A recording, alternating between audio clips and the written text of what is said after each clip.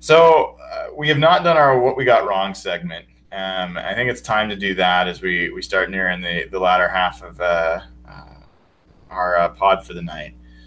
So, Will, I'm going to give you honors here. Tell us something that you got wrong, either about this game last week, that's been proven wrong, that you got wrong about the Seahawks over the course of the season, or something else across the NFL that you've gotten wrong. Well, I wasn't wrong about much in that Lions game, fortunately. But God, I was dead wrong about Tyler Lockett, and it hurts my soul. I was so wrong about him when he was signed. I've just always kind of thought that Tyler Lockett was just a guy. I know, I'm eating my words right now, but he's killed me, and I'm happy he has. I was so effing wrong about Tyler Lockett, and I'm happy I was. Curious, just to follow there. So, were you wrong? Like, did you think he was just a guy after his rookie year, or did you think that once he got injured, and he came back, that was just the kind of the player he was? Yeah, I just didn't think that he would get back up to speed to the player that he once was, um, and he's burning me right now. We're happy about that. What about you, Evan? What's your what did you get wrong?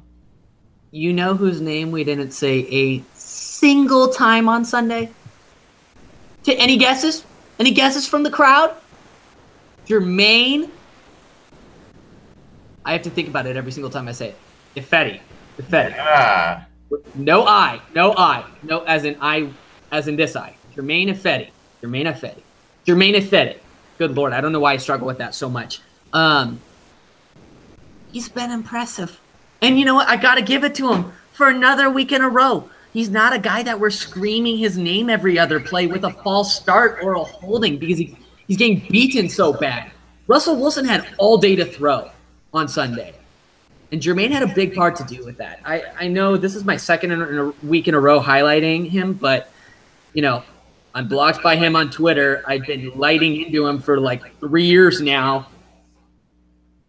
I'm eating poop. And, it just is what it is. Like, I'm just speaking the truth. He's good. He's good. Jermaine is a good right tackle. And you know what? Maybe it's because of Mike Solari, but here's my face, and there's a bunch of poop right here. Yikes! Thanks, Jermaine. Thanks. That's what you tune in for, folks. Scatological humor. Yeah, I mean, Ifedi's playing better. Certainly, he's doing well. I'll take the guy right next to him. I will tell you, like, I do not believe I would have ever expected pretty much any Seahawks lineman to pancake Ndamukong Suh and Damon Harrison ever, let alone within the span of a few games. And Fluker is